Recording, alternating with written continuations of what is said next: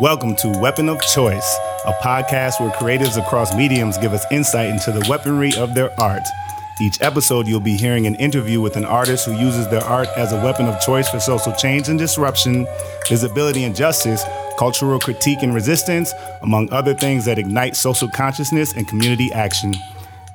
These artists will tell us about their journeys toward the battles they are fighting, how they design, sharpen, and develop their artistic weaponry to strike a blow against injustice in the world. Welcome back. Yes, y'all. We hitting you over the head with these episodes, but it's only because we just been waiting and wanting to get these interviews to you with these amazing guests. So, we're going to get right into it. Just reminding y'all to subscribe on Apple Podcasts, iTunes, click subscribe, leave those 5 stars, leave a review. It actually does really a little part in helping, us, whatever algorithms Apple and Facebook are fighting over, beefing over. We want to be part of that anyway because, let's get our show out there. Tell your friends, tell the world, share it on Facebook. When we release episodes, share that. Because, we need that organic reach. We ain't got no budget for no boosting and advertising and all that. And it's probably a sham anyway. Fucking it is. Zuckerberg, So, let's get into this next episode. Andrew, we were in New York for this one. This is one of our NYC Brooklyn series. That's right. And we sat down in a little, what do they call it? Like a shared workspace, but it had a little podcast booth to record this one, and the vibes and the energy, listening to this episode, you'll totally be able to tell this it was such a great time sitting down with Joseph Capehart to interview and just have this great conversation. So little introduction. Yeah, we were in what was this? Electrospective in Brooklyn. That's what it's called. And not only that, we left there, said our piece to Joseph, and we walked into the corner bar right there, which was this black ass bar with some black bartenders that were, just great to talk to, entertaining, really, really cool, laid back. Hell, we were by the end of the night, and after however many specialty drinks that these bartenders made for us, we were asking for an application. We were like, man, we want to work here. So shout out to our amazing bartenders that night, Tatiana and Pam at the Little Donkey. Thank you. We will be back because we went down the street and had a great time. Bomb ass tacos. Yeah. Great conversation, good company. Yeah, I don't remember the name of the place where we got the tacos, but I know if we exit the Little Donkey, we will find it. Yes. Next time we're in New York, so we'll see our friends in New York again before long. And Capehart, you're going to love this episode. No, this is a very, very special episode. Black men, if you're listening, save the episode wherever you're listening to this and listen again. And Joseph's repping Liberia, Minnesota. Tell me more about Joseph, Andrew. Joseph Capehart is a nationally acclaimed poet, speaker, host, educator, and community organizer. Liberian by way of Minneapolis, Minnesota, he holds a BA from North Central University and is currently an MFA candidate at Randolph College. He lives in Brooklyn with his wife and his dog. So excited. Wonderful. My name is Joseph Capehart. I am a 7th grade teacher mostly these days. I'm a poet, a youth pastor, and what else do I do? There's something that I'm forgetting in there. My time is full. Yeah. Husband, dog dad. That's it. Yeah. Dog is in the house. Dog is in the house. Novella, the dog. Hey, what's your weapon of choice, and what battles are you fighting? All right. Yeah. So I'd say a weapon of choice is poetry, and when it comes to the battles that I'm fighting, There's some stuff. One is some of these battles are coming external, some of them internal. I grew up, my family is 100% Liberian. They moved to America running from civil war in Liberia. So all of them refugees coming here. I grew up in Pittsburgh in like Black American neighborhood. Like nobody met an African before. So it was pretty... it was tough to kind of compare and like hold these two existences next to each other and be like, who am I in the midst of it? So it's just kind of like, am I Black American or am I an African? You know, it's just like at home I'm one thing, at school another. When I was about 12, moved to Minnesota, but I moved to Wayzata. So things got switched real fast. And suddenly I was in like the richest white neighborhood in the country. I don't know, like, but for sure in Minnesota. So it's super off. And it's such an interesting thing because it's like my mom, I came to live with my mom and she was working as a nurse for somebody who lived in Wayzata. So we got to live in their basement. And it's like their basement was like a whole nother house. So we lived down there. So I was going to school with kids, all white kids, like the first white people that I ever met, really, that I like. In Pittsburgh, there was one white person and everybody knew who that was. So moving to where I was the only Black person was a huge flip. So then I'm like holding this African, but Black American, but surrounded by white people, all in like formative times, trying to understand what I am. So a lot of the fight that I guess I've been fighting with that, with this weapon of poetry is trying to unearth those things, like taking steps back. I feel like I ran through it almost through necessity, because it's like you stay in it for too long, you like something would break. So trying to like take a step back, slow down, rethink and re-experience those things in some ways through my art, so I can figure that out. And then having that battle in itself, and then running into learning that, like, in trying to figure out my identity and trying to figure out our identity, people are also identifying you at the same time. So then there's a disparity between those things as well. Because it's like at that white school, that was when I realized, oh, I'm Black and I'm to be feared. I remember first day of 7th grade, walking down the hallway, and this kid plastered himself against the wall when I walked past. And he was like, oh, I'm so sorry, dude, for like crossing my path. And I was like, whoa. What? Okay. Like I didn't realize that I was supposed to be feared until that moment. And this is in the new millennium too. Yeah. And learning throughout life that it's just like being in this Black body, being from this African household, and also just growing up around like a bunch of like white friends at this point, that there were so many things about me that I didn't know, that I had to learn. And some of this battle with poetry is kind of reclaiming identity and giving a point where it's just kind of like, this is who I am, or this is the person that I don't know I am. I'm still trying to figure out, but you've been trying to, I've been defined in so many ways for so long, you think that you have to define yourself. So it's like, you spend so much energy trying to figure out who you are exactly. So you limit yourself in a lot of ways to the things that are open, the things that are possible to you, because you're like, oh, I need to figure out who I am so that nobody else can mess with me. And then I found myself becoming more about what I didn't want to be than who I actually wanted to be at all. And my poetry is trying to fight my way back through that and reimagine something that's way more healthy, way more life-giving for me right now, at least. Yeah. Do you find it easy enough so that it serves your poetry to go back into that past and explore it? Do you have enough, like, are you able to conjure the memories up? I think so. My childhood was like filled with these like really like aggressively emotional moments.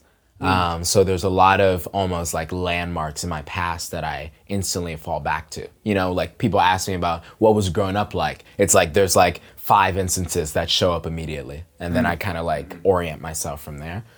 So it's been, it's like pretty easy. It's pretty simple to do on my own sometimes, but I'm an external processor, so like talking to people about stuff like that. I'm about to find some shit out as I'm talking to you. I'm about to like remember something because that's just how I've learned to like process the things that I'm going through, like talking to friends, hearing about their life experiences, going through, and I'm just like, oh man, that was messed up, you know.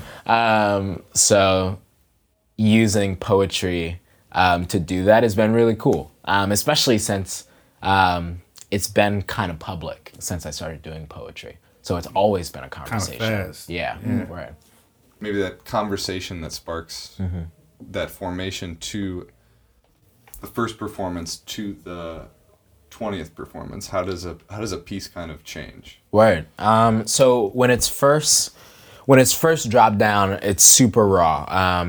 And a lot of the times not written down at all. I'm a huge fan of just like saying it out loud, and which is part of the reason why performance comes a little easier for me, because in the creation I'm memorizing it. In doing that, I like memorize a poem and it becomes muscle memory even as I'm writing it. So it makes it so that when I perform it on stage, I'm very comfortable changing things in the moment, because it's like, all right, the editing process isn't done. So let's continue doing it. Especially that hit more so when it came to audience that I was in front of. I found out that there were spaces where it's just like, yeah, I'm ready to be super vulnerable. Let's drop this line. Other ones where it's just kind of like, this isn't the kind of space where I want to do that. Let's pull that back, switch it with another thing. And for the most part, when it comes to poetry, people don't know when you mess up or when you stopped and when you're like, your cogs are turning. You know, you drop a dramatic pause in there and they're like feeling it, you're sinking in, you're actually writing something right now before you move forward. And then by the 20th time, something that I've been trying to ingrain in myself is keeping up that editing process. And that's hard to do after you've done it so much. It just becomes muscle memory, and you start saying things that were real, that aren't necessarily real now. And there are some poems where that is necessary, you know? Like that was for a time, it was temporary. Like temporary things aren't bad, right? It doesn't have to be perennial. So sometimes that's okay, but like recently, so I have a poem called Colorblind that I performed 2014, I think is when I wrote it, somewhere around there. And I wrote that, and in it, over and over again, it says, I am a black boy, I'm a black boy, I'm a black boy. And I was performing it at a college last Monday over in Baltimore. And I was on stage and I was about to do it. And I was like, I'm not a black boy anymore. I'm no longer under the age of 18, or I'm no longer like 18 years old. You know, it's like I am technically a black man now. And it was a moment of just kind of like, what does this poem mean to me now? So it's like, how do I actually communicate this from my standpoint right now? Because these are kids where it's like, I'm going to be in conversation with them about how it has affected my life and what that's going to look like moving forward. So I ended up changing and like editing every single part in it to black man. And as I was doing it, I was just like, this is still a powerful message even in this space now. And that was like really worth it for me. Like after doing it, like that's probably the 30th time that I performed that poem, you know, if not more. So it was really good to see that the poem was still breathing, even then, still kind of like hitting me there. It makes me want to go examine some of your other poems and like reflect on like those encapsulated moments of time that might get edited before you're Jay-Zing it on stage. You know what I'm saying? Like Jay-Z, and I love that. But yeah, like that's, I'm sure like you, because what was cool to me that I just heard is like you did those changes, the update of Black Man, but you weren't, it just seems like you weren't worried about it not being as powerful in terms of whatever else, what other words exist within the poem, you know, which is probably feels great, you know, in terms of like, you know, from 2014 to now, like I'm on this path. Is poetry your number one passion? Yeah. Sure. So like, other than my wife, a blessing. Yeah. Art wise. Try to make some money. My only just for one more thing on this, is there any that stick out to you that were, you know, first of all, thank you for giving that example. Is there any others that come to mind of like one change kind of domino affected, like things that come to mind initially are a lot of these poems that I wrote from a perspective of being like a lot younger and coming from there, and honestly also being a weaker poet than I think I am now. So it's like even in the construction of the entire thing, I was like, I would do that completely differently now if I were to write it all over again. But I don't change it. Right. Because it's important that was important for what it was. You know, yeah. if I create a whole new thing now, I'm creating a new thing, and that's fine. I could do that, right? But knowing that this thing holds a place in the world, in some ways, it's kind of like just like letting it go. You know, letting it live outside of itself a little bit. One of the things was I had a poem called Boys for a long time, which was renamed Wolves after a couple edits. And the Boys one, it's interesting. Like, you can still find these on YouTube, like in like some like low quality like first shots of it. But I did that poem over and over again. And actually, the first time that I performed it, somebody came up to me at an event and they were like, "Yo, that was mad problematic, what you just did." She was like, you came at this from an angle of like the savior complex of boys saving women, and like talking about sexism and misogyny in a way that didn't center your experience. And I remember her telling me that, and I was like, "Oh, that's cool." Like, yeah, she was like, if you want to like get coffee, we can talk about it and things like that. I was like, yeah, sure. And then I showed up at an event like a week later or a couple weeks later, did the exact same poem. And the unfortunate thing about it is that I was winning these slams, right? So I was getting rewarded for doing this. So I was like, why wouldn't I do it? You know, so I did it again. She came up to me one more time. She was like, "I feel like you weren't listening to me last time, that you were just giving me lip service." And I was like, at that point, I was just kind of like, "Oh, you're like really, like what?" I thought my poem was fine, as you often do. I was like, "What?" So then I took a look at it one more time, and honestly, just through the process of being in the poetry community and going throughout, I was like, "Okay, I see what you're talking about." Like I started to see it and I was like, all right, how would I rewrite this in a way that centered it on myself? You know, that took it less away from, "Oh no, I'm sorry, women, that we've hurt you," to how has hypermasculinity affected me in my own life, you know? That way I'm not telling anybody else's story, and I'm not setting myself or men up as some savior in this thing. And in that rewrite, was not perfect, definitely not perfect, but it changed the energy of the entire piece. And I think the piece also got stronger. It like blew up after I did that, honestly. And it became something that not only was I like proud to do, but it was something where I actually experienced freedom within myself. Because I started talking about hypermasculinity, suddenly I'm starting to break these chains of hypermasculinity myself. When I'm talking about women and breaking their chains from a place of being a man, nothing's happening in me, you know? It's like, I'm good, I'm just helping out, you know, I'm reflecting. Whereas when I actually centered it on myself, it was just kind of like, ooh, there's some stuff in here we gotta work on.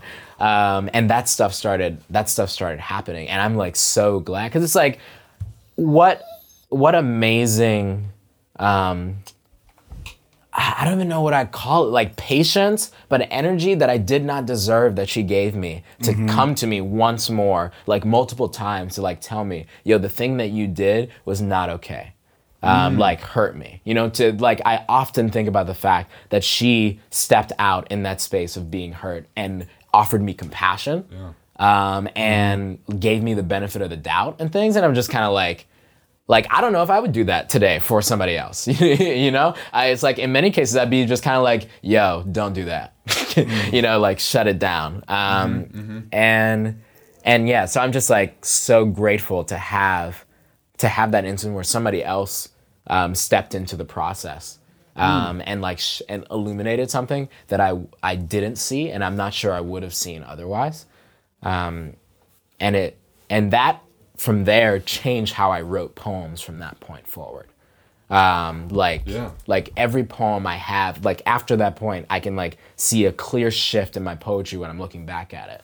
Of now, it's more about me. And there's a poet from Minneapolis called Human Win, incredible poet.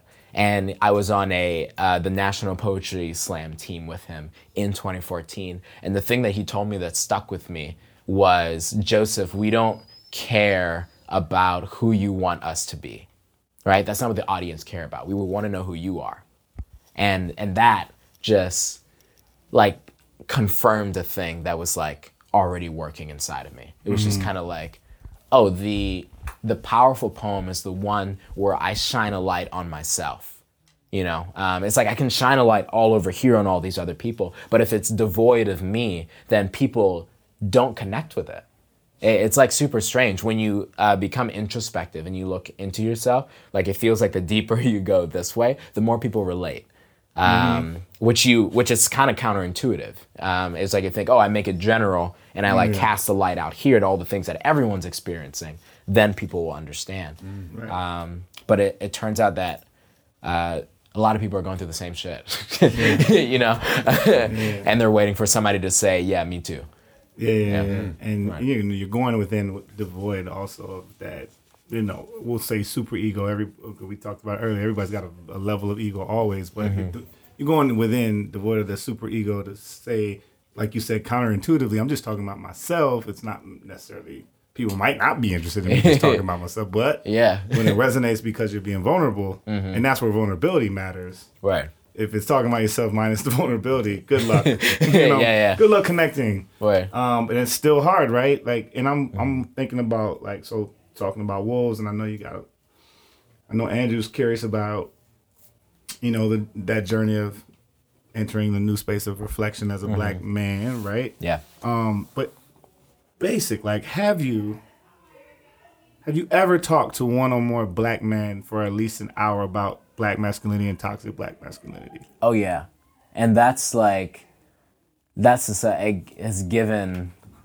so much life. When I say to you, that I mean things. have we for the most Oh, part. gotcha. Oh, but just like have in you? Has there general. been an instance yet? Yeah. And have you done it with one person? Have you done it with a group?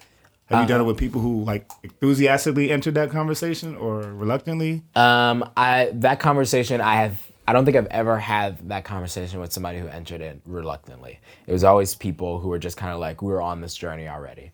So it's like a group of people together and we're reflecting on it. And then it's just like, oh shit, there's so much here. And like running through that and talking about it. How do those go?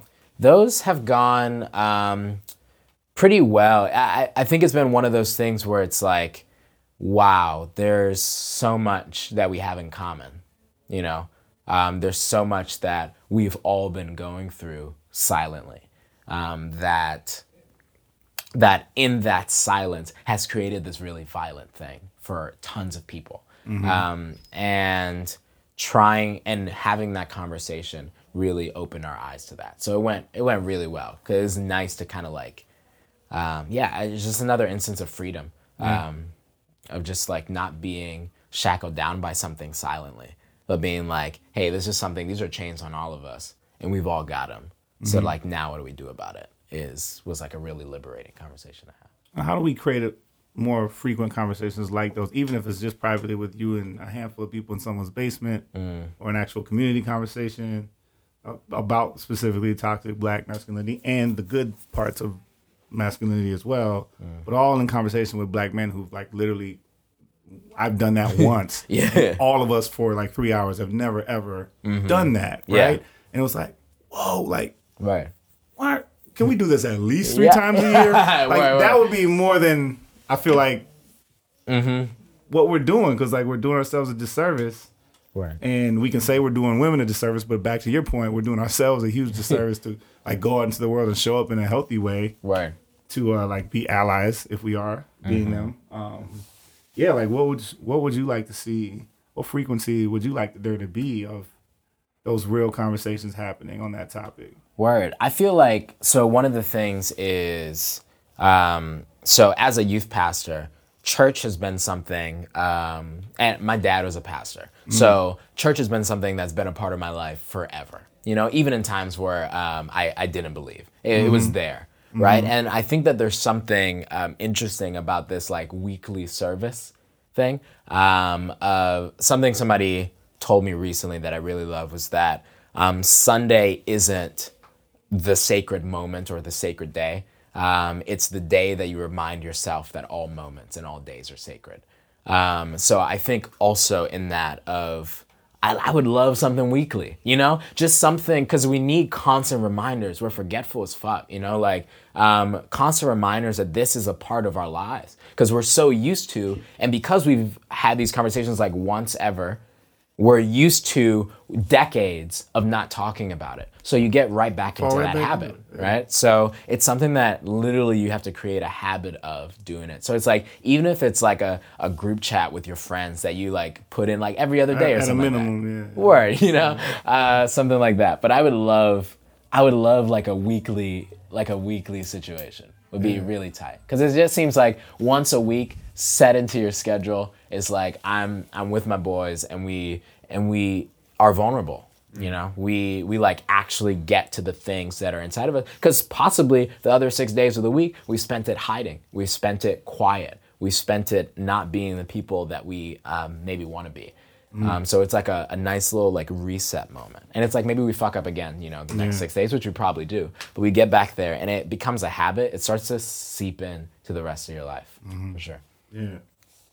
A great gleaming from the practice of being a churchgoer, you know, it translates so Right. with commitment, obviously. You know? Yeah, for sure. It's just kind of like there's so much bullshit when it comes to organized religion. So it's like when you see, I've learned to see the good things and just kind of like, how can I use that? Yeah. You know? Yeah. Like what can I take from here to make something life-giving? We're trained in all these ways, and there's also very few, if at all, a blueprint of what a affirming masculinity for us to take up spaces. So even in those moments where I'm like, oh, this was a fucked up thing that I learned. Like, Yeah. but how do we like forge an alternative? Exactly. Word. Yeah, definitely. It's kind of like, for like literally that, right? There's no blueprint ahead of what this looks like. Like even in talking about what does it mean to be a good man, or like what is like healthy masculinity look like, is so tough, especially when we like are like talking about gender norms and what that looks like. It's like, what is masculinity? What is femininity anyways? You know, like how are we, like how is that binary shape the conversation that we're having right now? And I feel like for that is when we get into these conversations, we have to put a lot of stock in imagination, you know, of just like sitting down and dreaming about shit that's like I think I'm an idealist for sure. You know, it's part of what gets me walking in the morning. It's just kind of like, I'm not gonna die today. And I don't know, I feel like in a lot of these conversations, we're stuck in the reality of things. And it gets to the point where we feel so afraid to approach the conversation at all, because we might do it wrong. And it's just kind of like, no, you will do it wrong. You know, and that's the thing, is that we feel like we need to pull it all together. We need to have our shit together before we start fixing stuff. You know, and again, like churchgoer, this is how I think. A lot of people like, I gotta have my stuff together before I accept. Word, yeah, or even like to step into a church. I've had so many friends that are just kind of like, nope, not me right now. And I'm just kind of like, you don't gotta know. I don't fucking know. Is that like, I don't know if it's real. Like, it's like, and like, that's not the point. Like, if I'm coming here with complete certainty about this thing, I've missed the point already.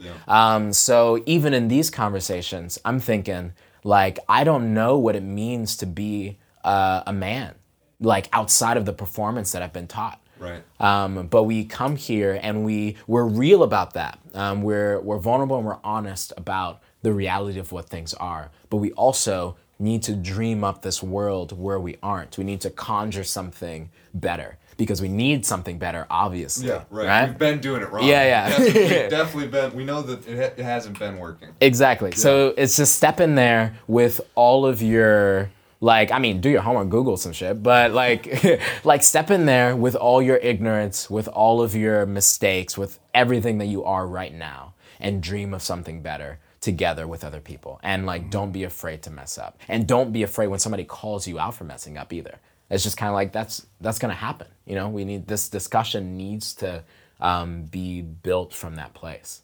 Yeah. Of feedback, constant feedback. Man, love that thread of like imagination, because I feel like way too often we look at like as we're all getting better acknowledging the complexity of all this stuff and all the intersections and all the how murky can sometimes feel.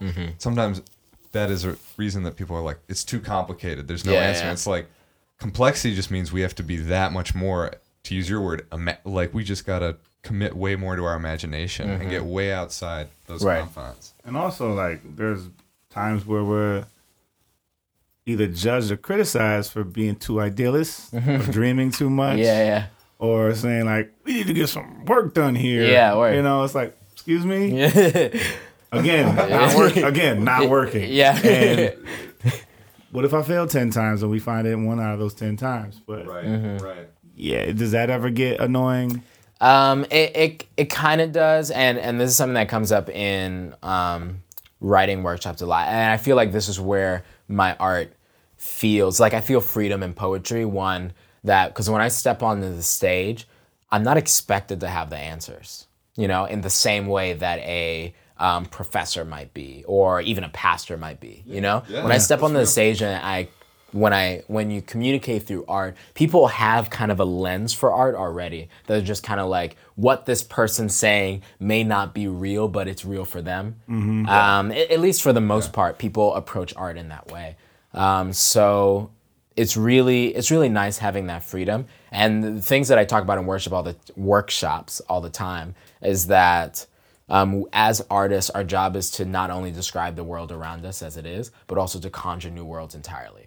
So in that place, I feel, I don't know, I haven't had that much pushback against it, because I learned how to make it sound nice. And I think I'm a pretty disarming person. Like I sell a hell, like I can sell a hell of an email.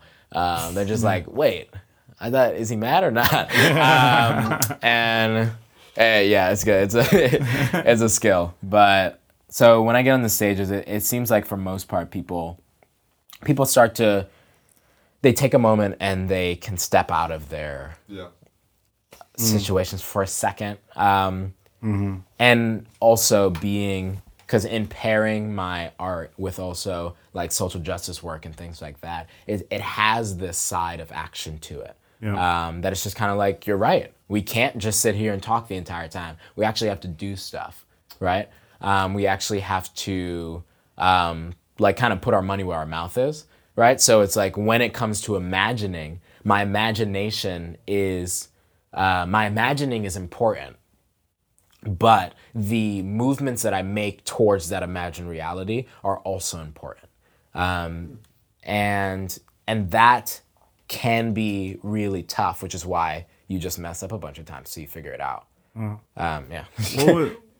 What was the age where you, like this timeline I'm trying to create, where, and you'll fill it in. What were the age where it was, I like poetry, I'm going to write a poem, and to deciding you're a poet, to first performing, right? So I like poetry. I'm going to write a poem now. I don't know if you decided right away. Most of us don't as artists. Like we're just, oh no, I just write poems sometimes. I'm not a writer. I just write sometimes. Then when did you decide you're a poet? And from there, when did the performing happen? Did it all happen in a short span of time? So I think it was really stretched out over a long time. And the performing came before I'm a poet, for sure. Okay. So I wrote, when it comes to writing poetry, I was like doing that in high school, but it wasn't anything that I thought about at all. It was something that it's like I had a skill in writing, is what it was. Like my friends were paying me to like write their poems for English class. So it's like, that's where it started. And I was like, oh, okay, I'm good at this thing, but whatever. And then I started writing actually to impress my wife, because she was a poet. And she was always posting these sad-ass poems on Tumblr. And I was like, well, I want to write a sad poem about me. And just like, just this vibe. I was like, okay, maybe I could do something. And I did something that was trash. It was amazing. I sent it to her in a voice message. She was like, thanks. And I was like, okay. So it was like some good critique. So I was like, all right, let's dial it back. And I did it. I rewrote it, and then I took a megabus to Chicago from Minneapolis, and I went to an open mic because I was like, I'm gonna try this somewhere. I don't want to do it anywhere anybody's gonna know me. Let's just get it out of the way. Megabus to Chicago. Yeah. Right. Mm-hmm. And I went to a place and I did it there, and people were like, "That was awesome," and I was like, "Oh, cool." That's all right. So I came back to Minneapolis. I was like, I guess I can do this around people I know now. And I did it. And that was all around, I think I was 18 when all that was happening. Yep. And then I came back to Minneapolis, went to another open mic where I met someone that was like, you need to go to, it's actually Dante Collins, also another amazing Minneapolis poet. And they were like, you need to check out Button Poetry. Like there's a slam, like once a month or something, like you need to get out there and check it out. So I went there, and I remember I showed up and there weren't that many people there. That like back in the day, it was like, I think there were like maybe 20 people in the room, possibly. Mm-hmm. It was like a really slow night for this thing, apparently. Whereas now it's just kind of like the place is packed every single time. And I got on the stage and I performed this poem. I was competing against Neil Hilborn, is what I remember, who's like a very famous poet. Like I knew about him before I even showed up into the space. And I went there and I won that slam. And then I was like, okay, so that qualified me for another slam, to which I went to, qualified me for the National Poetry Slam, which I went to. And I was like, oh, this is awesome. And it kind of spiraled. It kind of spiraled from there. And it was in that National Poetry Slam experience where I met Hugh Min-Win and Anna Binkovitz and Ollie Schminke, like all those people who kind of taught me what it meant to kind of hold this art form in a way that was not only responsible, but I don't know what the word is for it, like almost like to love it, you know, to like see that it was, I started to hear my own voice coming out of it, right? Because at that point, it was just a way, it was a means to an end for a long ways. It was just kind of like, I get recognition when I win this slam, cool. And it's like, that's great. I win money when I do this thing. Cool. I get the girl I like to notice me. Sweet. And going into that space and having that completely turned up, and at this point I'm 19 now. And I saw people using the art as their voice.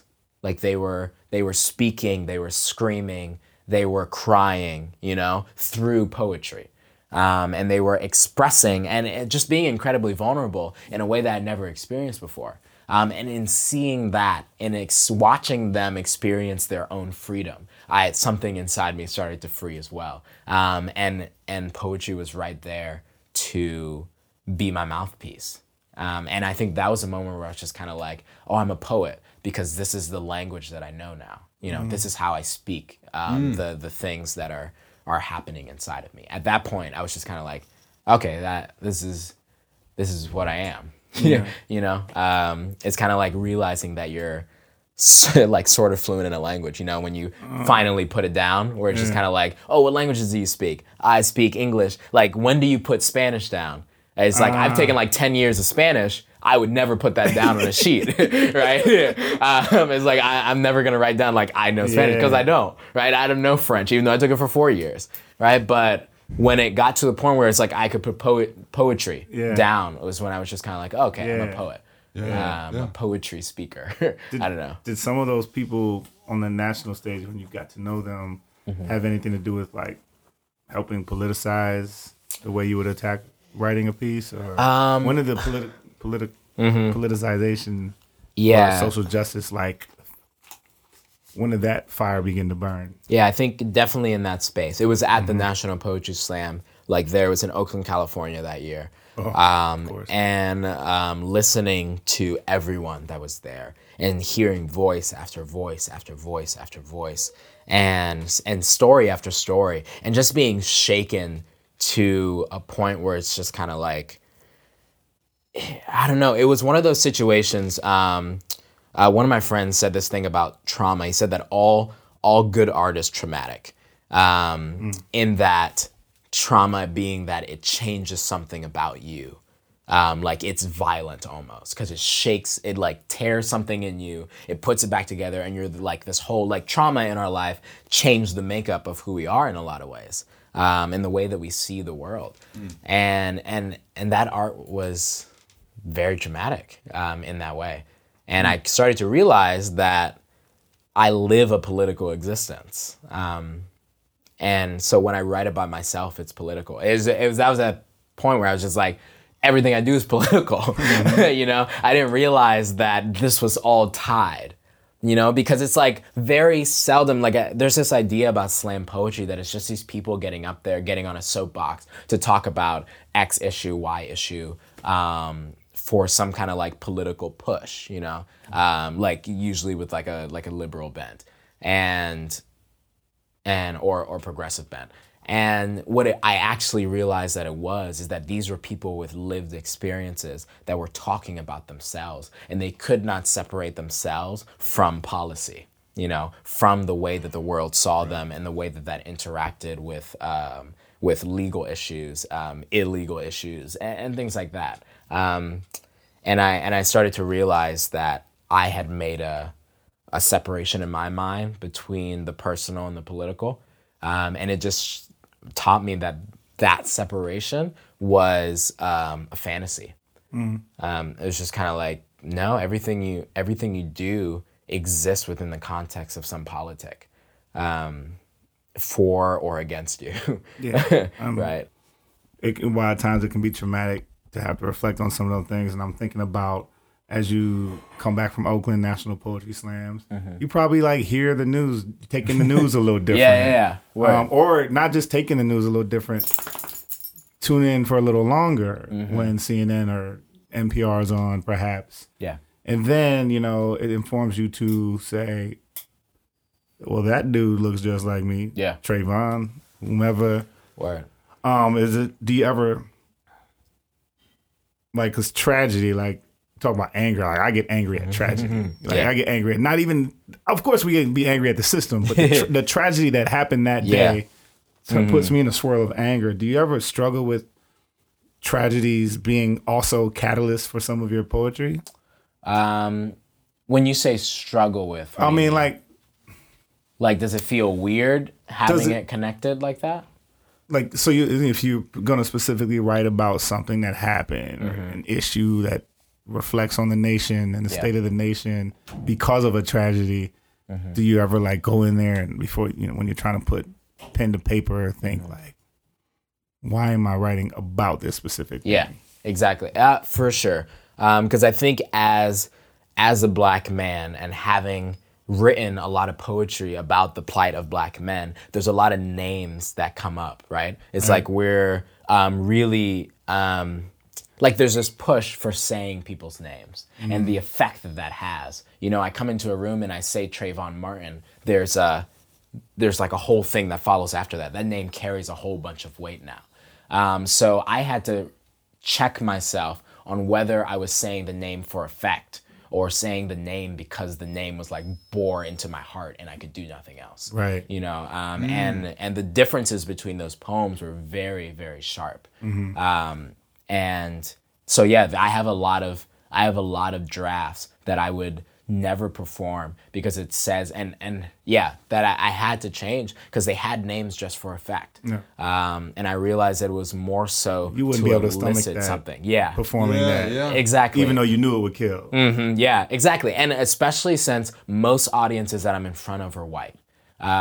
It's just like there was a point where I realized I was like, there are some spaces that are like Black spaces for sure, but people hear poetry, white people come flocking. I don't know, it's it's wild, but a lot of those spaces were in front of a whole bunch of white people, and then it was like watching Get Out and watching Sorry to Bother You in a theater full of white people, because it's just kind of like, what are y'all reacting to? You know, it feels weird to be to have this thing in front of you and have people experiencing it in a way that you know is different than yours. Like, you know, but you're not sure exactly what it is, but it doesn't feel quite right. So there are a lot of spaces where it's just kind of like,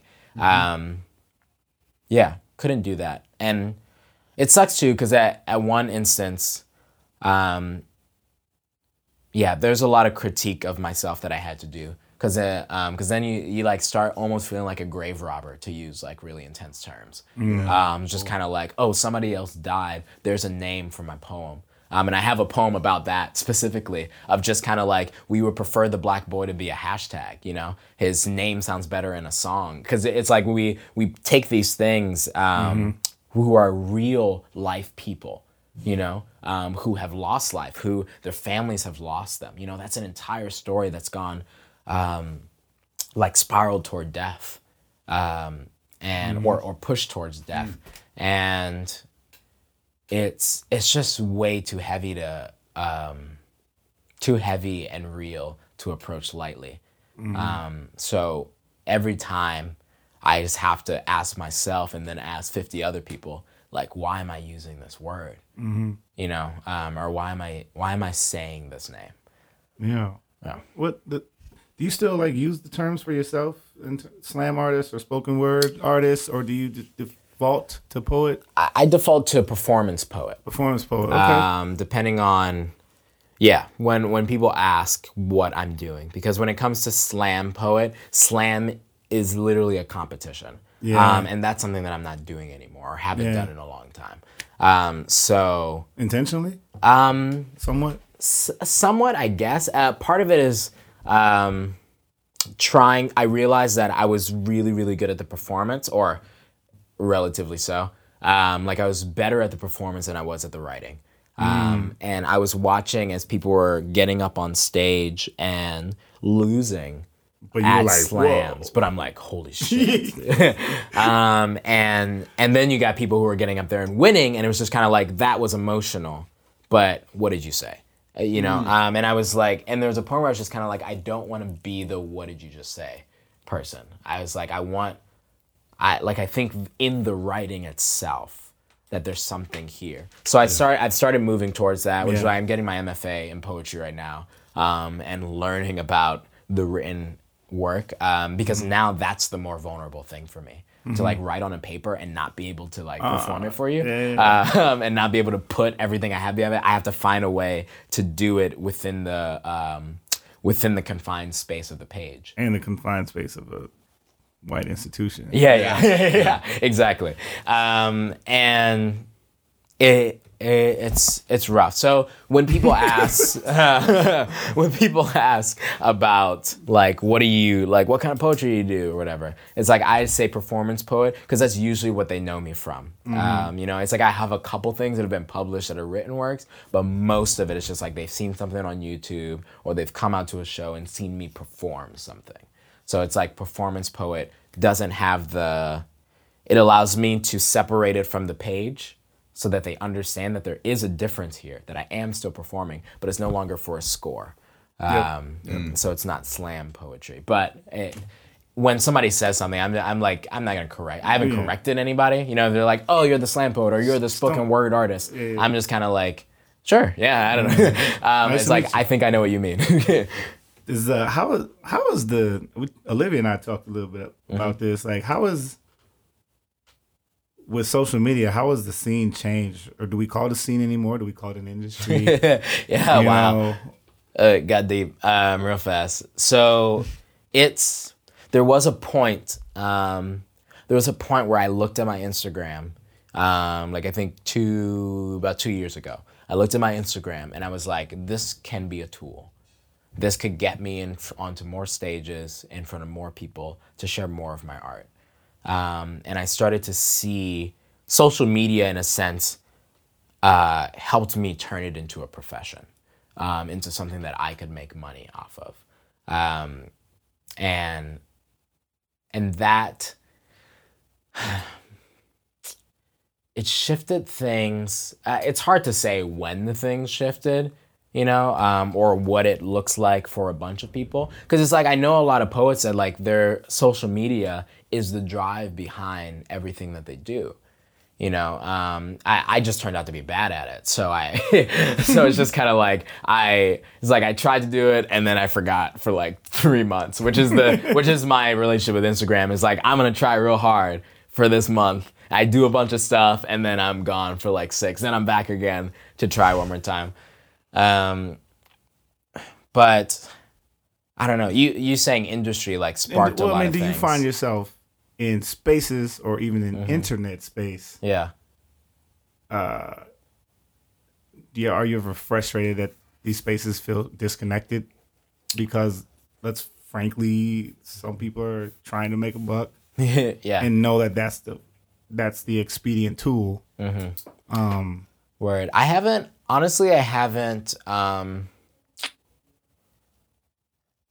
seen too much of that because it's so hard to make a buck.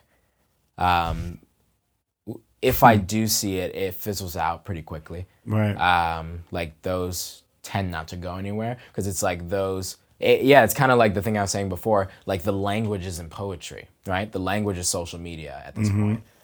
So then it ends up falling apart.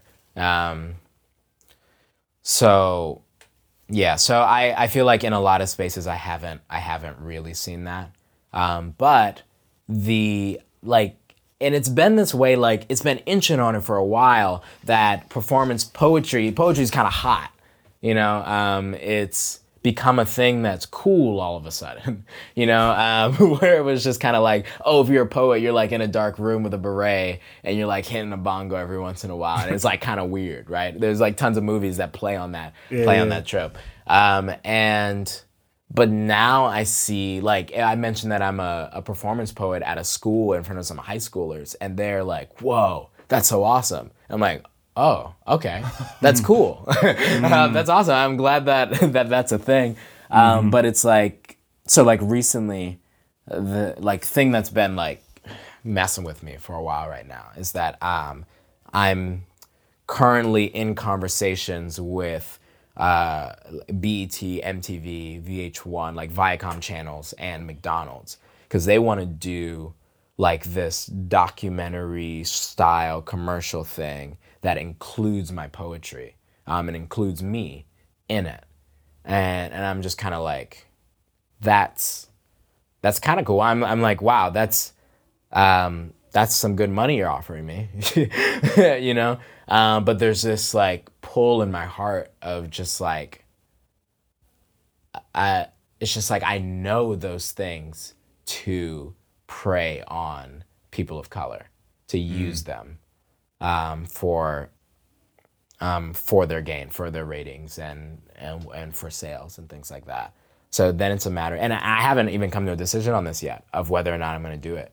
Either like both. It keeps pulling back and forth because I'm just kind of like, you do want a career. Yeah. Word is in that it's just kind of like, one, I do need to pay bills. So honestly that's not even the main draw to it, but really frustrating. It sounds like. Yeah, it gives you. It is a platform.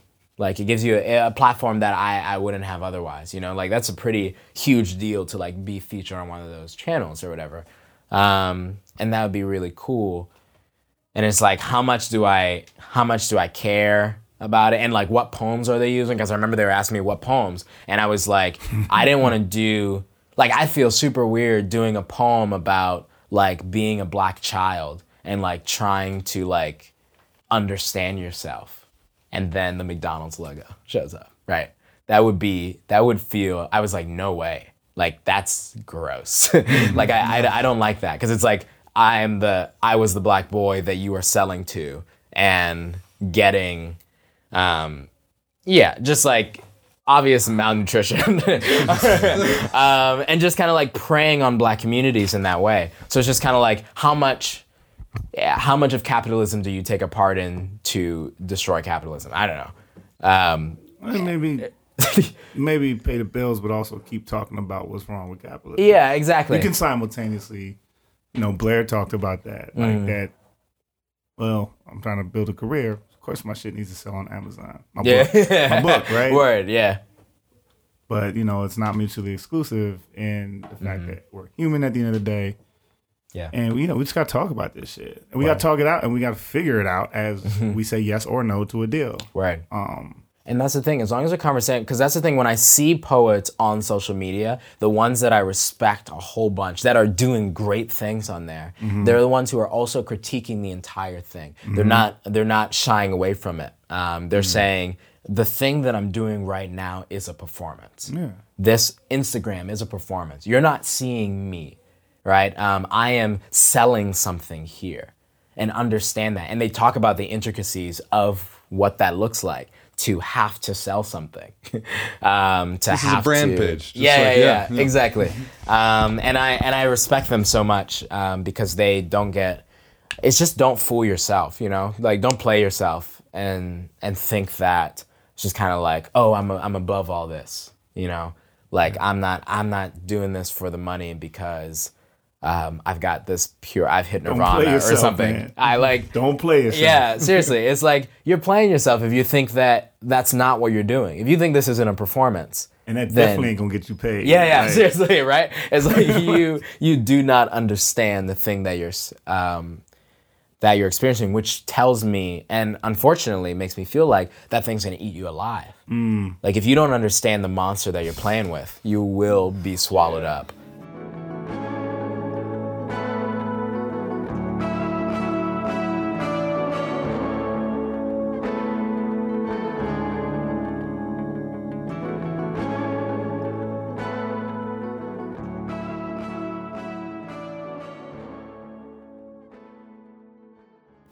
So a lot of the thing that I run into a lot in interviews is that people will ask me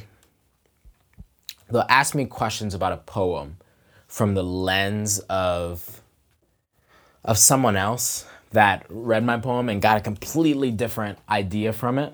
Like, I remember I was brought out to a women's conference once to read a poem about loving my little sister, and saying like, I'm gonna be here for you. You're going through a bunch of shit. I get that, but just like affirmation. Because she was like a teenager at the time, was going through some shit, and it was just kind of like this poem, and they loved it, and they're like, we want to bring you out to a women's conference to do this, and I was like, that's weird. Like, you don't got no women who can who can do that, And so they're like, we want you to do this thing. We get there, and then they're interviewing me on the stage, and they ask me, just kind of like, or they tell me, they're like, it's so awesome to have like a good male role model for all these women here. And I was like, how do I get off the stage right away? Because I was like, no. Yeah, what am I being kind of propped up as? Yeah, for sure. And that's kind of the thing I think I want to talk about the most, is that when you get into, like, in some of the positions that I've been in, you're kind of put on a pedestal in a way.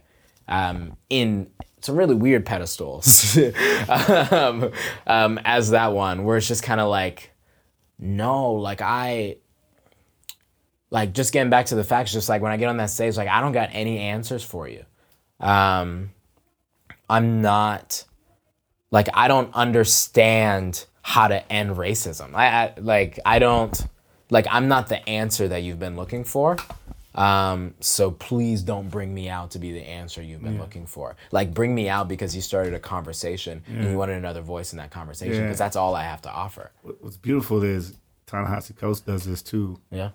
He, like, unapologetically says, I don't know, over and over. Not like to one question. Yeah. But it's like, because when you're on this given pedestal in that moment, you actually can give them a bullshit answer and they will eat that shit up. Word. Yeah. But you choose not to. So that says a lot about who you are as a person. That's good.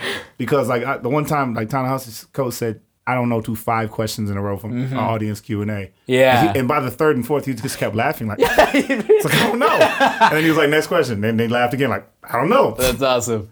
And so, we need more of that shit, man. And so thank you. Right, you gotta, and honestly, that's something that, like, I feel like for Ta-Nehisi, or at least for myself, feels like it's been beaten into me. of just like you give the bullshit answer for so long that you realize that it's again a performance. You've stepped into another performance space. And it's just like, I went through stuff in my life where it's just kind of like, I needed vulnerability. My whole life in so many ways has been a performance.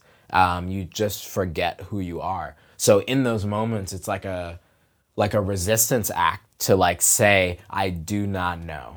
I don't have the answers for you because I'm tired of performing.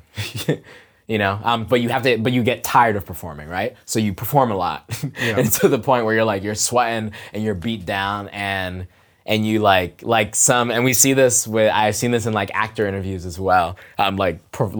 Performers, people only know them as their performed self. It's very meta, but they get there and they do it for years and years and years, and then there's a headline: so and so breaks down on this, so and so flips out on this. And I'm like, no, that's the first time they've been honest with you. Like the moment that he stands up and says, "No, fuck this," like people are just kind of like, he's off his rocker, he's lost it, and the truth of the matter is, it's just kind of like, at some point you just get so tired.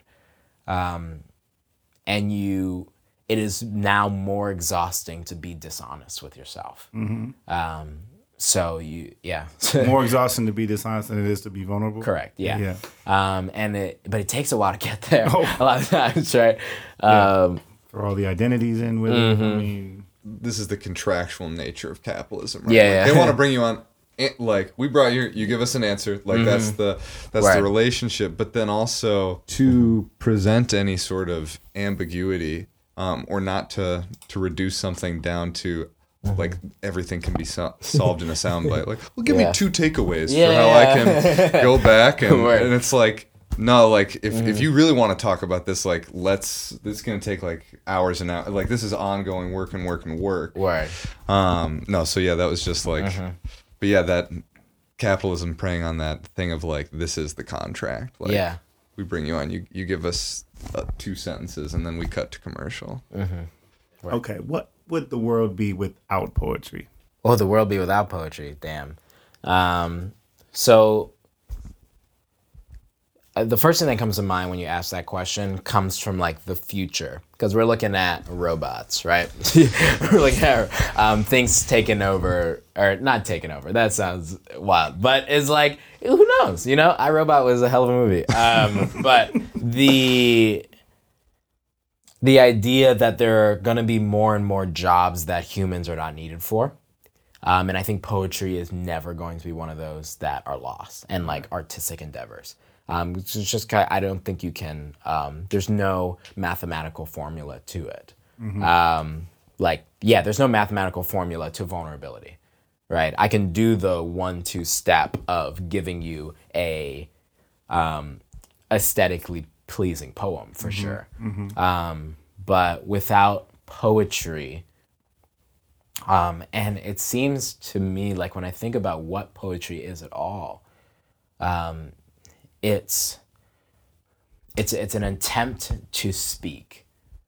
It's an attempt to speak, but you limit yourself in that. So you close yourself in a room almost that is the page, or is a 3-minute poem on a stage, or whatever platform it is, and you just yell in that room. Or you whisper in that room, or you cry in that room, or whatever. I don't know. This is a weird analogy. I'm losing myself in it, because it's like without it, like it's impossible. I cannot conceive of a world without poetry, because always, people are going to want to be understood. And I guess when I say poetry, I'm thinking just art in general. I can't think of a world without art, because the distance between me and you is so vast, right? You'll never know what I'm thinking actually. So we're all desperate to be understood by each other, and for somebody to say, you make sense, right? We yearn for that thing. And I think poetry is a result of that. art is a result of that, of us trying to communicate with each other and realizing that the languages that we have are insufficient, and we need things. So I never think that the language we have, like in this case being American English, will ever be sufficient to communicate to you and to the world what who I am. And art bridges that gap for us. Yeah. Just because I've read some interesting pieces about other poets that have like gotten in the past 4 or 5 years, like stratospheric fame, and then a lot of like readership being like, has now their sort of pieces become watered down by capitalism, sort of. Yeah. You know, how do you navigate that as an artist of like, as I get more of a following, as I get bigger jobs and more notoriety, the system itself not taking you at a watered down stage and presenting you in that way. Do you know what I mean? Yeah, definitely. And I've run into that issue time and time again, where people want a specific thing when you show up. You know, they want a piece of you, but they want the right piece of you, right? They want the you that they saw and they liked. They don't want the rest of it. And so one, it's purposefully putting myself in spaces, making sure I always have spaces in which that isn't happening, in which all of me is invited in, no matter what. And that causes a lot of trouble. You know, it's just like all of you is a lot, all of me is a lot, and that's and learning to be okay with that is like really, really tough. So like when it comes to how I'm writing poetry and what I'm doing, sometimes it's a matter of understanding, one, that some people are bringing you in for a specific thing, right? And being okay with that, you know, of saying like, okay, you want me to write a poem about, I don't know what the fuck. You like about running for your running thing. You know, what do people do? Like what you. are some Yeah, just some white shit. Yeah, You know what I'm yeah. It's just like, or somebody's like, okay, yeah. Speaking of white shit, that's like I'm kind of into. We'll go there. It's just like, let's bring like. Write us a poem about brunch. We'll pay you $2,000 to write a poem about brunch and perform it at our brunch. I'd be like, yo, okay. You know, it's like, I'm down. Let's make this happen. But knowing that, I want to make sure that they know that they're bringing me in for a specific thing and not hide the rest of me. I want them to confront the fact that they're choosing a piece of me. You know, so you have those conversations. Yeah, for sure. So like churches, I've performed at a lot of churches before, and I'm just kind of like, chances are, based on what I've seen, that we don't believe the same thing. You know, so I've had churches who've like brought me out to like do a Christmas poem. Or to like write something for Easter and things like that. And it's just kind of like, cool, word. But you need to understand when I step onto this stage, who I am in my entirety. So it's like, those are conversations a lot that are happening behind scenes. Yeah. Or it's just kind of like, it's like, I am one blackety black, you know? And I am living in a world that is racist, and you are a part of an institution that historically has preyed upon black people to like pad your wallets. And like having those conversations, obviously not in a way where it's just kind of like, okay, here's the list of things that are wrong with you before we move into this. But just saying, making sure that I make clear the tension that I'm going through, and being honest with it, and not necessarily saying that they have to do anything about it, but just saying, but you need to know, I need to be honest with you, like here, like, so for instance, with the church that I'm working at, I'm just like, I need you to know that I am absolutely incredibly affirming to LGBTQ. Like, that's just like a thing, that's like a non-negotiable for me, you know. So if I'm coming in to work with you, this is all of me, right? So you need to understand that I'm not going to be, like, I'm going to tell them what I believe, right? And it's just like, you want me to be a youth pastor? The kids show up and they ask me questions. I'm not going to lie to them about what I believe so that, for all of this. Yeah. And many churches have been like, nah, it's not okay, you know? Right. And it's like, okay, cool. That's where you're at, whatever. Like, I'm not responsible for your growth, but I hope that this pushed you or challenged you in a sense. See you later. And go somewhere else. But then there are churches who are just kind of like, okay, you know, who are just like, we disagree with you, but we think that the message that you're sending is important. Yeah. So we'll have you in this space. And the ones that said no, hopefully, like, they were pushed enough to, when the next Joseph comes along and says their truth, right? They're like, they have reflected. Yeah, say yes to that person. Word. It's like, you'll never know, hit them in the face. Yeah. You'll never know. And that's what about, like, using your truth and your power in any public space or potential public space can, like, plant seeds to, like, fertilize the soil of society. And you're doing that just by being honest, you know? Yeah. And so, there are people also who are just like, they don't want a poem about race. You know, they don't want me to get on stage and talk about being black. They want me to come up and talk about being a man, maybe. And then I just tell them those things. I cannot separate those things in my life. Like, this is the crossroads, and this is where I'm at. Still say that. Yeah, to you. Yeah, seriously. To you. Yeah, they're just like, or they couch it in language of just kind of like, we don't want, like, super political stuff. If you could focus more on this.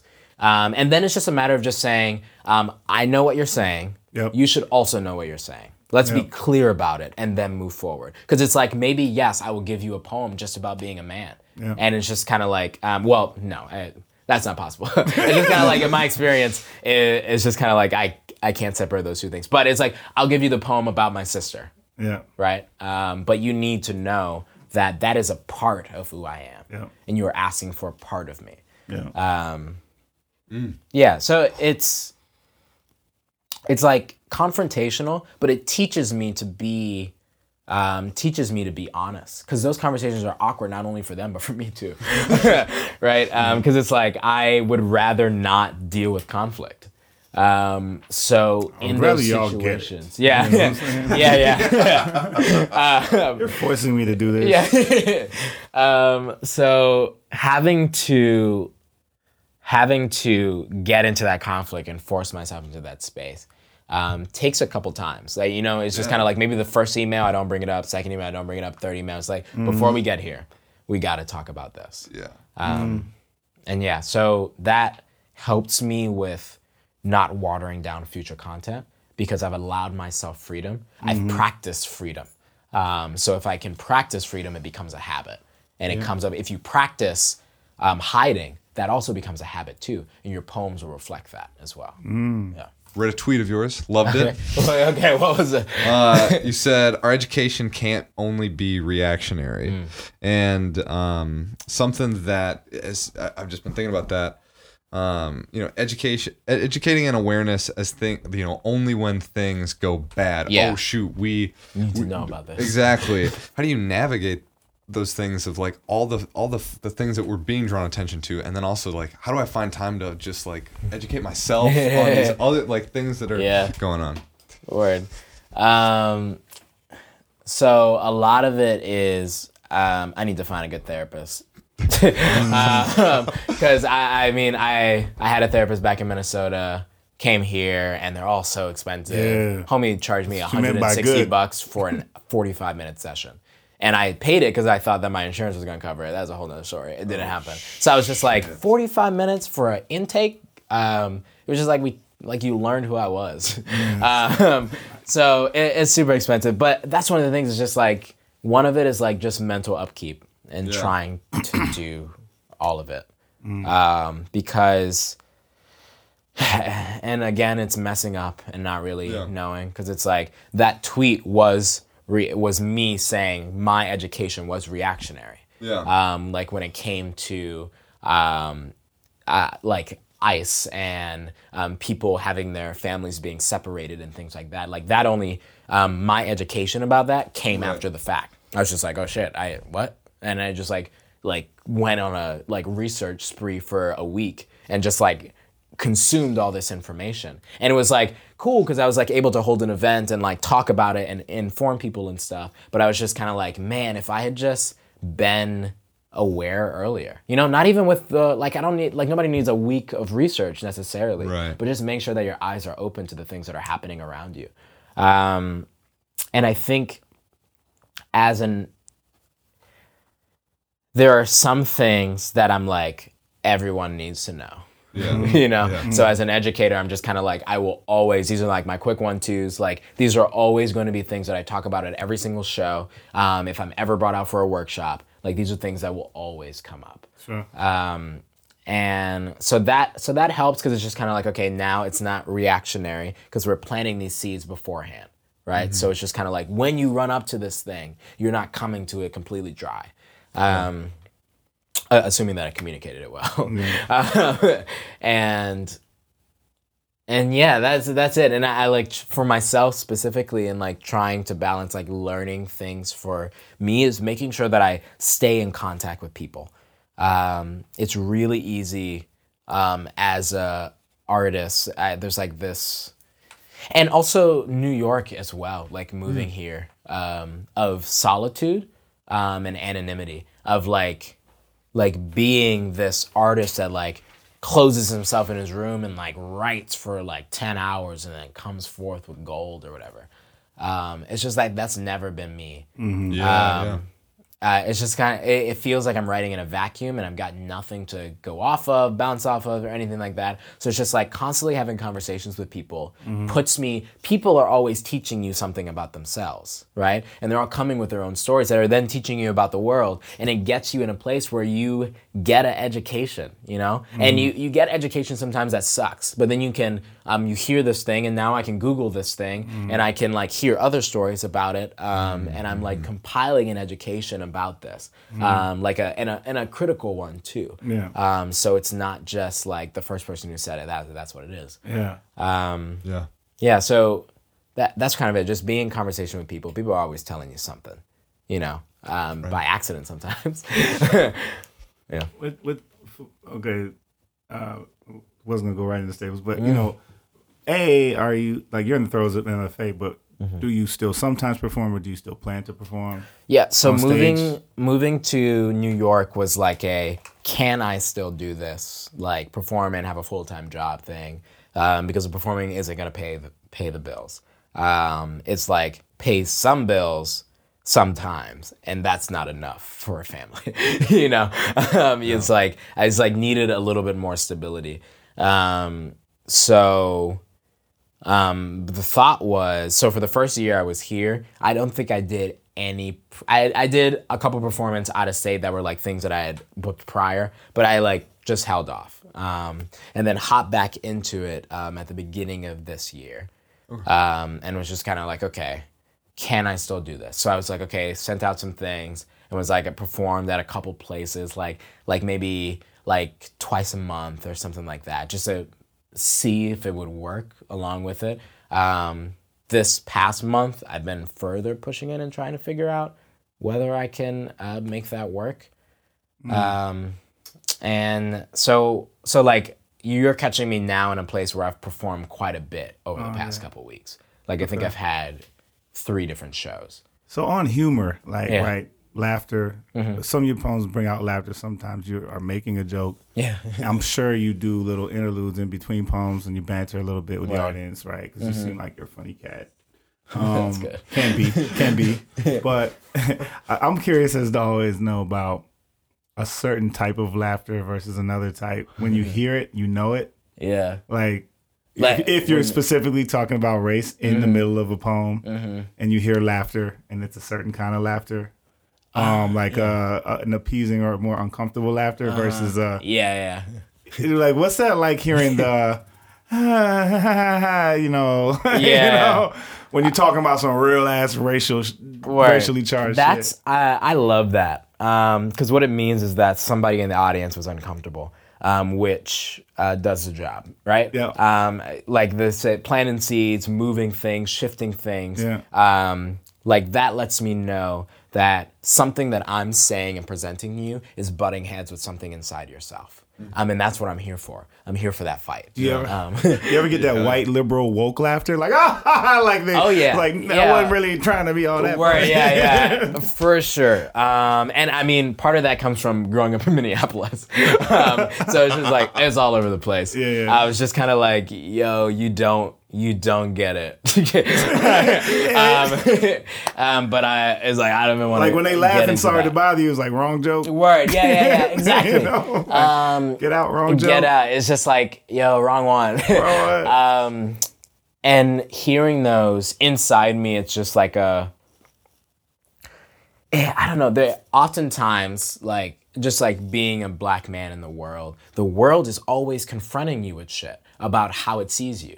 You know, so it's like constantly you're being reminded in these little moments that, these little microaggression things that remind you that your identity is, there's a distance between your identity and the way people perceive your identity and the way that they see you. And that dissonance over and over again is traumatic, right? It like having that happen over and over really, really sucks. But most black people that I know at this point are at a place of being tired of it or apathetic to it. It happens and it's just kind of like, oh, the wind is blowing, you know, like the sun is in the sky. You know, it's just like really obvious thing. It's like water is wet. Here we are. Let's move forward. So sometimes when I hear that, it's just kind of like I knew where I was, you know, like, it's like a reminder, a little reminder. It's just kind of like, I didn't need one. Yeah. I didn't need a reminder, but there it is. And it's just kind of like, this is where we're at. And a lot of those people, like one thing I've had to teach myself is to not be responsible for people who are not close to me. Like I can't, but if you're going to be my friend, if you're going to be close to me, we got to have some conversations about like what's going on here. But it's like you earn the right to speak into people's lives. So it's like when somebody does something like that, I'm just like, I don't, not even that it's like not my place to tell you what's going on, but it would be more of a violence towards myself to do so. So in those moments, I just get like, there's like a mark, I like mark that person. I'm just kind of like, okay. Yeah. It's just kind of like, that's where that is. And it's like, maybe someday that mark goes away. I don't know, you know? It's like I'd like to think that I give people the benefit of the doubt over it. Like I like giving people second chances or whatever, but it's, I don't know. When is the work most fun? The work? It is the most fun when I am just doing the goofiest shit. When I'm not...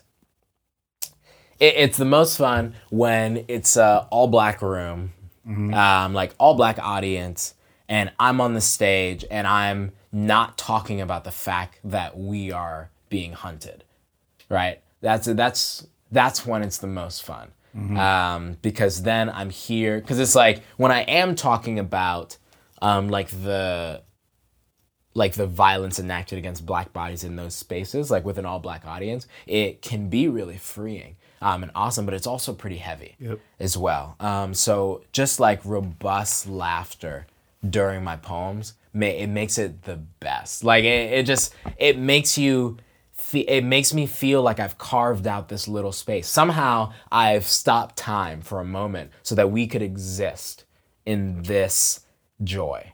And that's when it's the most fun. It's just kind of like those moments where time stops and we exist in joy. I'm like, shit, cool. This is awesome. Like, I love this. Let's hang out here. Yeah. You know, let's get drinks in this place. We got to go home, you know, but let's live here for long enough to dream of a world where this could be our being, you know? 7 out of 7 days. Yeah. Word. Yeah. This is the most fun. So then how do you balance cynicism and hope? Yeah. Is that a lot of it is just kind of like giving myself permission to feel both. Feel one more than the other on a day. And just be just be like pessimistic and like not giving myself permission to feel hopeless at times is oddly comforting, because in so many ways, again, being put on a stage, doing the performance is I have hope and that I have a dream and I'm a fighter and I hang in there and I never go down with the punches. I'm a huge fan of anime. So it's like growing up, it's just kind of like, I want to be Goku. I want to be everything is bearing down on me, but I'm standing in the face of it all, and I got a Kamehameha wave for your ass. You know, like I'm gonna give it to you, and I'm never gonna back down. I'm gonna be the hardest worker every single day, and that's just not the truth of how human beings work, right? You can't get by on sheer force of will or on sheer hope. So the days that I'm hopeful feel so much more important to me, because the days where I feel like the world is ending and there's nothing I can do about it, I allowed myself to feel that way, and I didn't fake it. I was like honest of the place that I was at. Sure. I was pissed and I was sad, and that's where I was. What are you tired of hearing? I'm tired of hearing.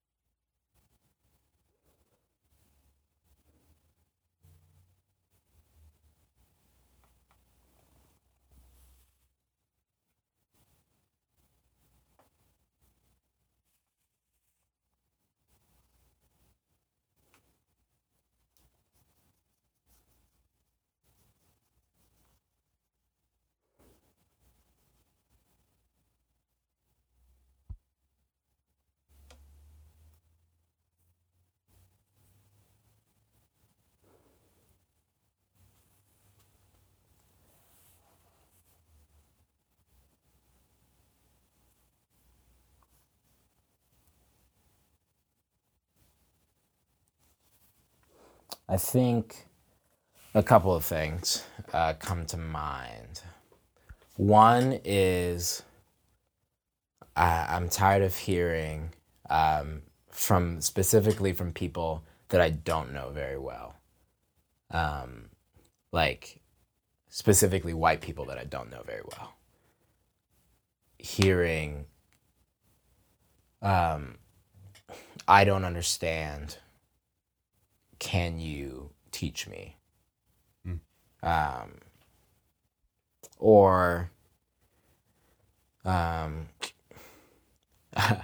got this thing that I'm doing. Do you know any Black poets that would be interested?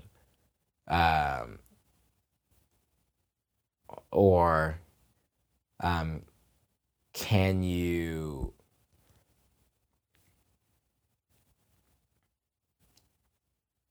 No, that one's all right. But a lot of it, what it is in making making art publicly, people consume that art on their own time all the time. You know, you could throw on a YouTube video and watch me any second of the day.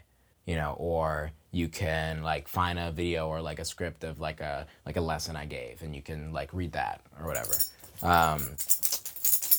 Or like my Instagram, my Twitter, my Facebook, all that stuff is there forever. All the stuff I've ever said on social media. And so you can just go and check it out. And I find that people think that that's also how I work. That I am accessible at all times. And every part of me is accessible at all times because they're used to accessing me when they want. For the things that they want. So, and there are a lot of people that I give space to that for. But I've just been getting this weird, they're like seasons go, and I get these like a bunch of DMs or a bunch of messages of white people asking me to help them. And I'm like, come to a workshop. I don't know. Like, I find a different workshop for one. I'm sure that there are others that are better than mine, but it's way different for my friends, like my close friends that are white, for us to sit down and have a conversation about that, for us to like be confronted with each other there. Because that's what love takes, is that kind of like that confrontation with and for each other. But when it's just random people, or acquaintances even, like that stuff just gets tiring. It's just like a sigh. And then it's like, I don't even want to deal with this. So I just lie to you. It just kind of like, let's like catch up. Let's get coffee sometime. It's just like, it's just like, no, I'm not super interested. Mm-hmm. And that's something that I feel like, depending on this place that I'm in my life, that answer changes. Sometimes I'm just kind of like, I've got all the energy in the world. Here we are. Let's get coffee, whatever. Not often, but sometimes, most of the times, I feel like just very tired of that. I'm also, the thing I'm really tired of hearing is the officer was afraid. Or like, is that the officer was scared. That, like every single time, like obviously every time a black person is killed by police, there's like people come fighting to defend the police for what happened, or not what happened. It wasn't just like circumstance, what they did. Yeah. And so much. I got you. I got that extra one. Yeah. I know. Oh, no. Still in it. Thank you, Nova. Chill. So, in hearing, so people are super ready to come in the defense of what these officers have done. And over again, I hear, but they were afraid for their life. They were scared. They didn't know what was going on. Like they reacted instinctually. And it's just kind of like, how is fear so one-sided? It's like, I get that you were afraid. Like the reason that you were afraid, we can talk about why that's problematic. Like there's some stuff going on there, but it's like, I totally get that you were afraid, but you not understand how afraid he was, or she was, or they were. Like, do you not understand the fact that fear is two-sided? And in this case, in many of these cases with unarmed black and brown people, I promise you they're more afraid. Sometimes they're begging. Yeah.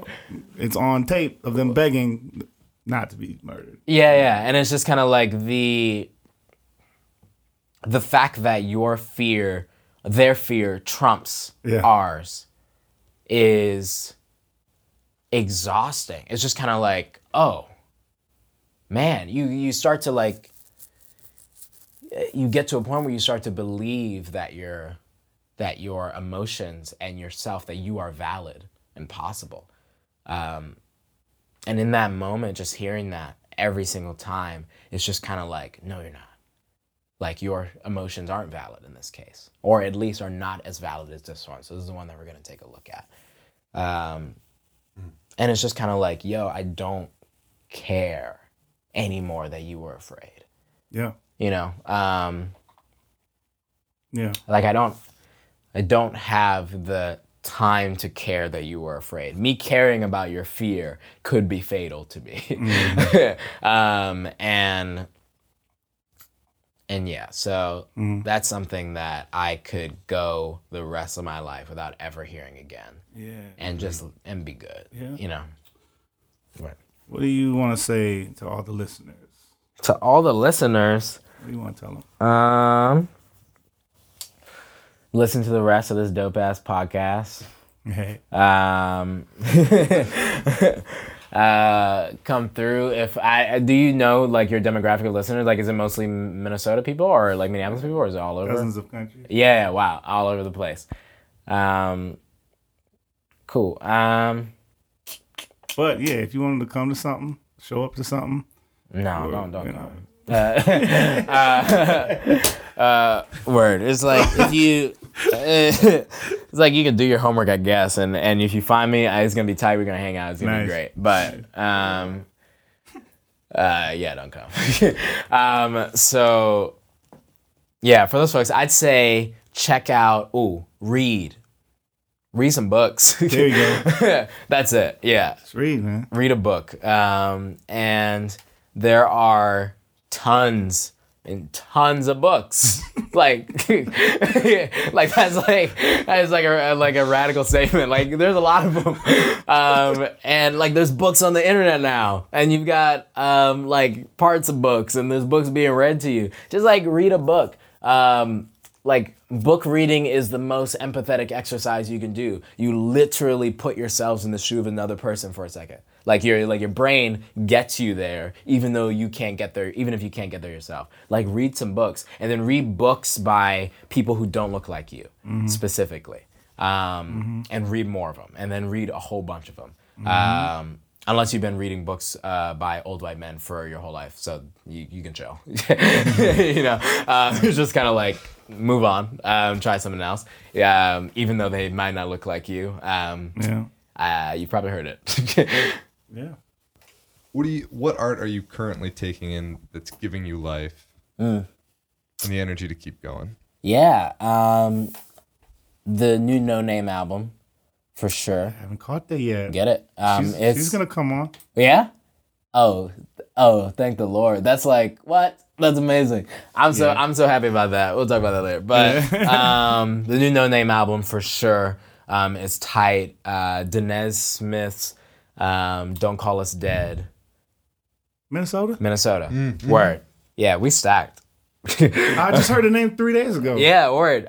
Yeah, they're like national book award nominated. This book like blowing everybody out of water. They were just on, I don't know, they're in every magazine. They're like everybody's favorite poet right now. It's legit. They're amazing. And so yeah, Denez Smith, Don't Call Us Dead, or even Denez Smith's Instagram. Like just going on there and just like seeing their life is enough. I've been watching a lot of anime right now.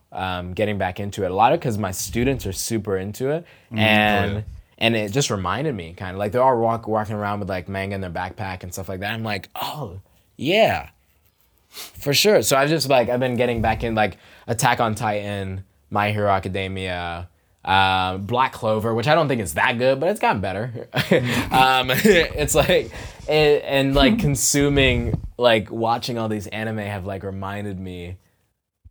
It's interesting because it's like I grew up on anime, so it's interesting to see what parts of that I've taken in myself.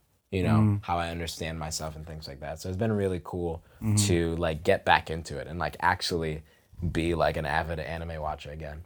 And then also comic books. Yeah. Specifically the comic books that I'm loving right now. Oh man. So Victor LaValle's Destroyer. It's not a retelling, but it's a continuation of the Frankenstein story. A woman, her son gets shot by police on his way home from baseball practice or something like that. But she's like a world-renowned scientist, and she brings him back to life as this Frankenstein. Wow. It's crazy. Say the name one more time. Or wild. Victor LaValle? Victor LaValle's Destroyer. I can't remember the name of the artist, but Victor LaValle writes it. And there's also one called Black. I can't remember his name. I feel so bad. I just met him the other day. He lives in Brooklyn. He lives in Queens. But it's called Black. And it's about a world in which only black people have superpowers.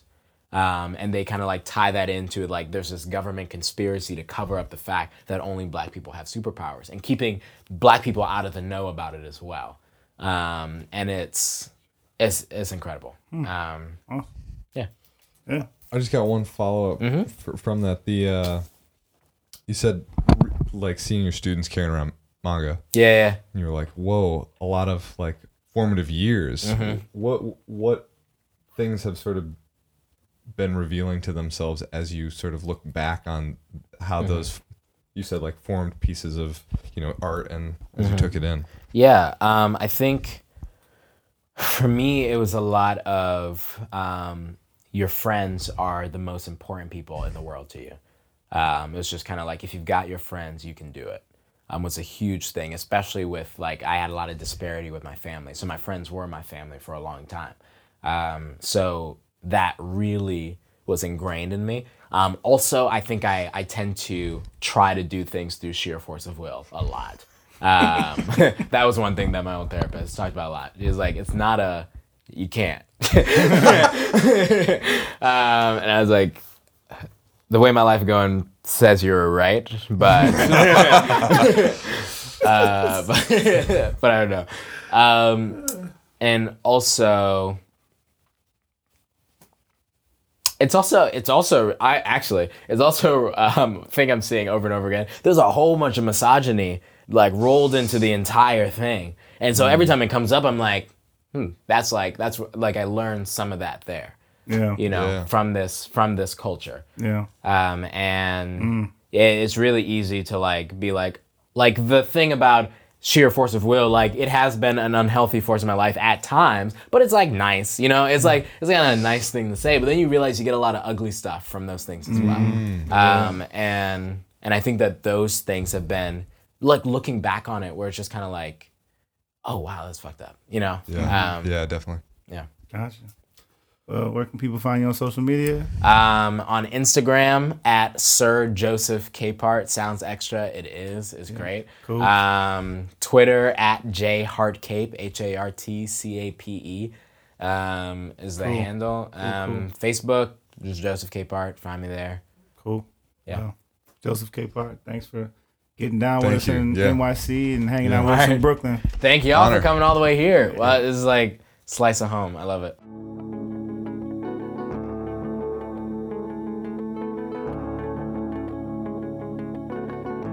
Thank you, Joseph. Thank you, sir. We appreciate it. See you in Minnesota soon or in New York. Everybody, you know what it is. Tell your friends. This episode was important. I think all of our episodes are important. History. We're archiving that. Talking to these amazing, brilliant change makers, artists, social justice, endowed in their being with social justice. So, we love you to share on all the platforms. Follow us on Instagram at Weapon of Choice Podcast, Facebook at Weapon of Choice Podcast, Twitter at Weapon Choice Pod. Drop us an email, drop us that line there at weaponofchoicefans@gmail.com. That's weaponofchoicefans@gmail.com. We love you. We listen to your feedback. We want to hear more from you and all of you. So let us know what's on your mind. Hey, if there's any art that's recharging you, your current music you're currently listening to, shows you've been to, galleries you've seen art in. I just went and saw The Art of Avoiding People by Jose Dominguez right here in Minneapolis. So It's at the Public Functionary. yeah, it's at Public Functionary, Minneapolis until December 15th. So this episode's out. You still got time if you're around.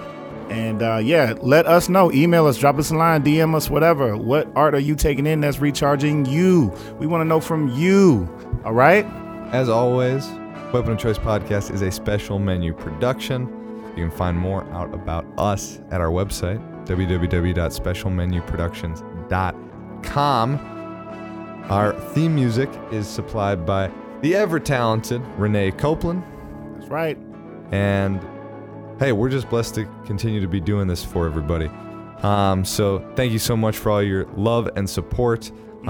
If you love what you're hearing and you want to keep hearing it, check us out at www.patreon.com/Weapon of Choice Podcast. You can check out our Patreon. Even $1 a month helps. Episodes like this one where we traveled to New York, that was made possible from all of our Patreon donors, and we are so thankful for that. That's right. And we're trying. We're growing piece by piece, interview by interview. And we can't say enough how grateful we are for all the love and support. So thank you all. Weapon of Choice community, that's what it is. All of you are already contributing. We love you for that. They're giving monthly. They're giving what they can. And give if you know that someone else can't give. Give for them.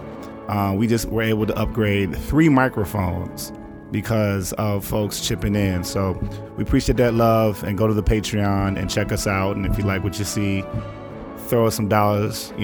We appreciate it, and we're going to definitely honor your support.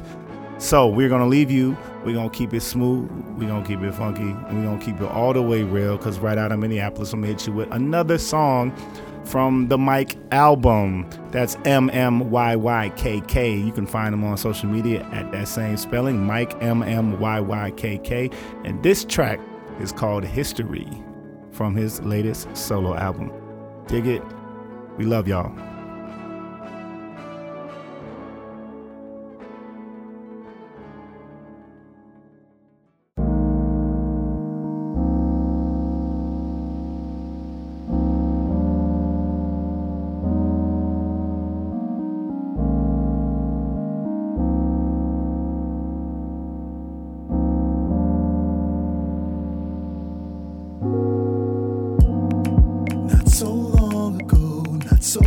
Behind us, a legacy of pain that serves to remind the world it's what we make it. History is what you do today, built upon the deeds of yesterday. We're living in the future while living in the past, and today is just tomorrow's yesterday's gentle reminder. History is what you do today, built upon the deeds of yesterday.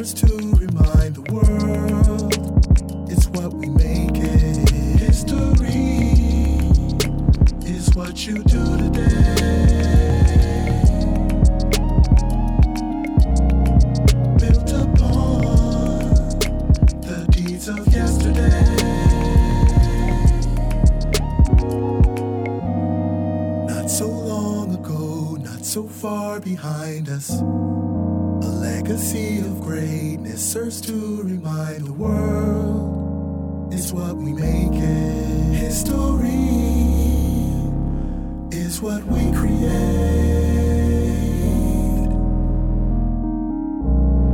built upon the dreams of yesterday.